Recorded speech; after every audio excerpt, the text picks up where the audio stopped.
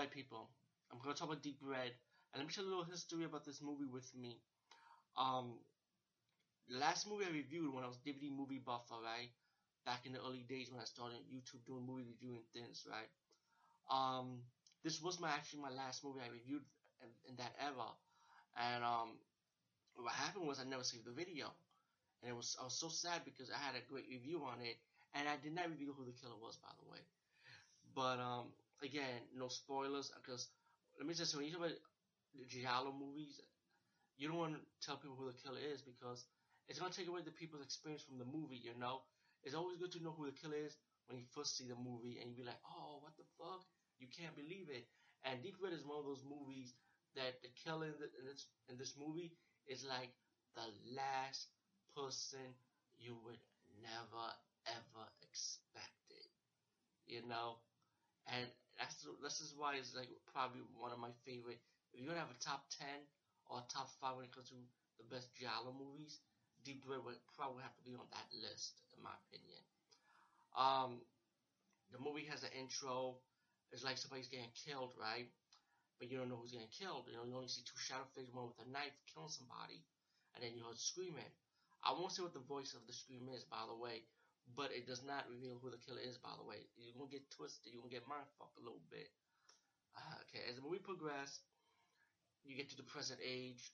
You got the scene where the psychic lady predicted there's a she sees excuse me blood from someone of the audience member, and it's pretty obvious that the audience member is the killer. Now, now fast forward a little bit. Psychic lady goes to her apartment.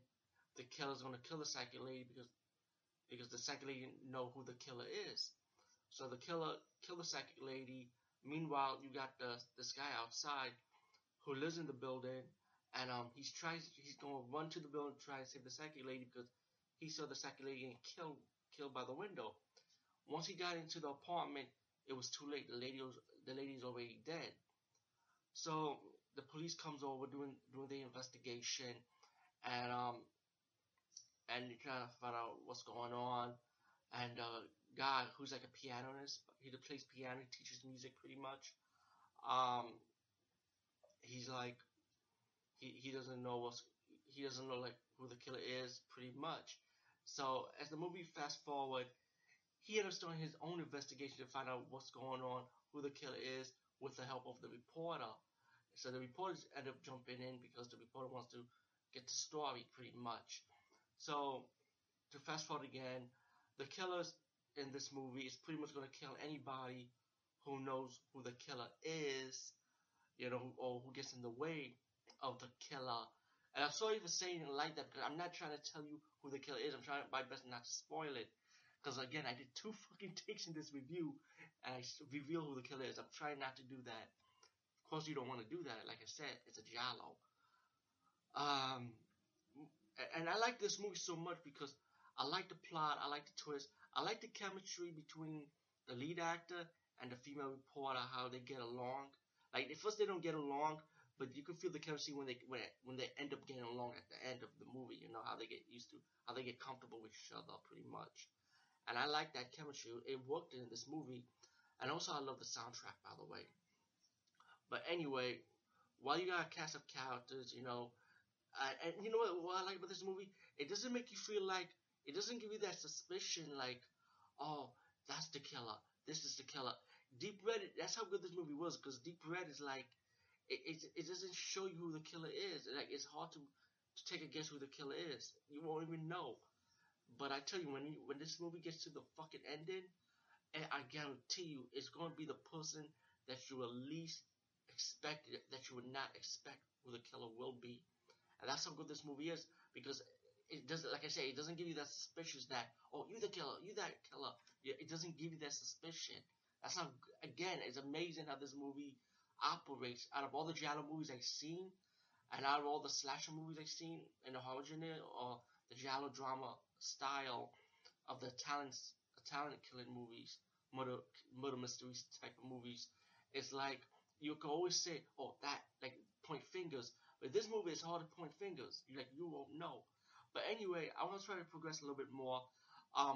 The piano guy, the lead hero in this movie, he ended up like doing his own investigation. he comes across this house and he starts breaking the wall down a little bit. He knows that one of the in the picture in the house that it was missing a window.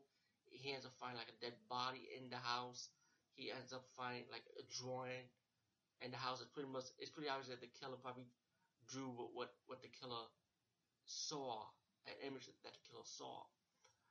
Um, Again, I don't want to spoil too much, but when it gets to the grand finale, you are gonna be like, "Oh shit, what the fuck?" Deep Red. Just to fast forward now, Deep Red is a must see. You have to see this movie. I recommend it highly. I highly recommend it with confidence. Okay, I'm not saying that as an opinion. I'm not saying that if you have to or if you want to. I'm saying that you must see this movie. Like again, if you're a fan of like slasher or giallo or murder mystery or whodunit type of movies, Deep Red is going to deliver. Trust me. And you know what? I rented this movie on Netflix, so you can rent it on DVD. But I wish Netflix had it for streaming so you could check it out. But anyway, guys, peace. See you later.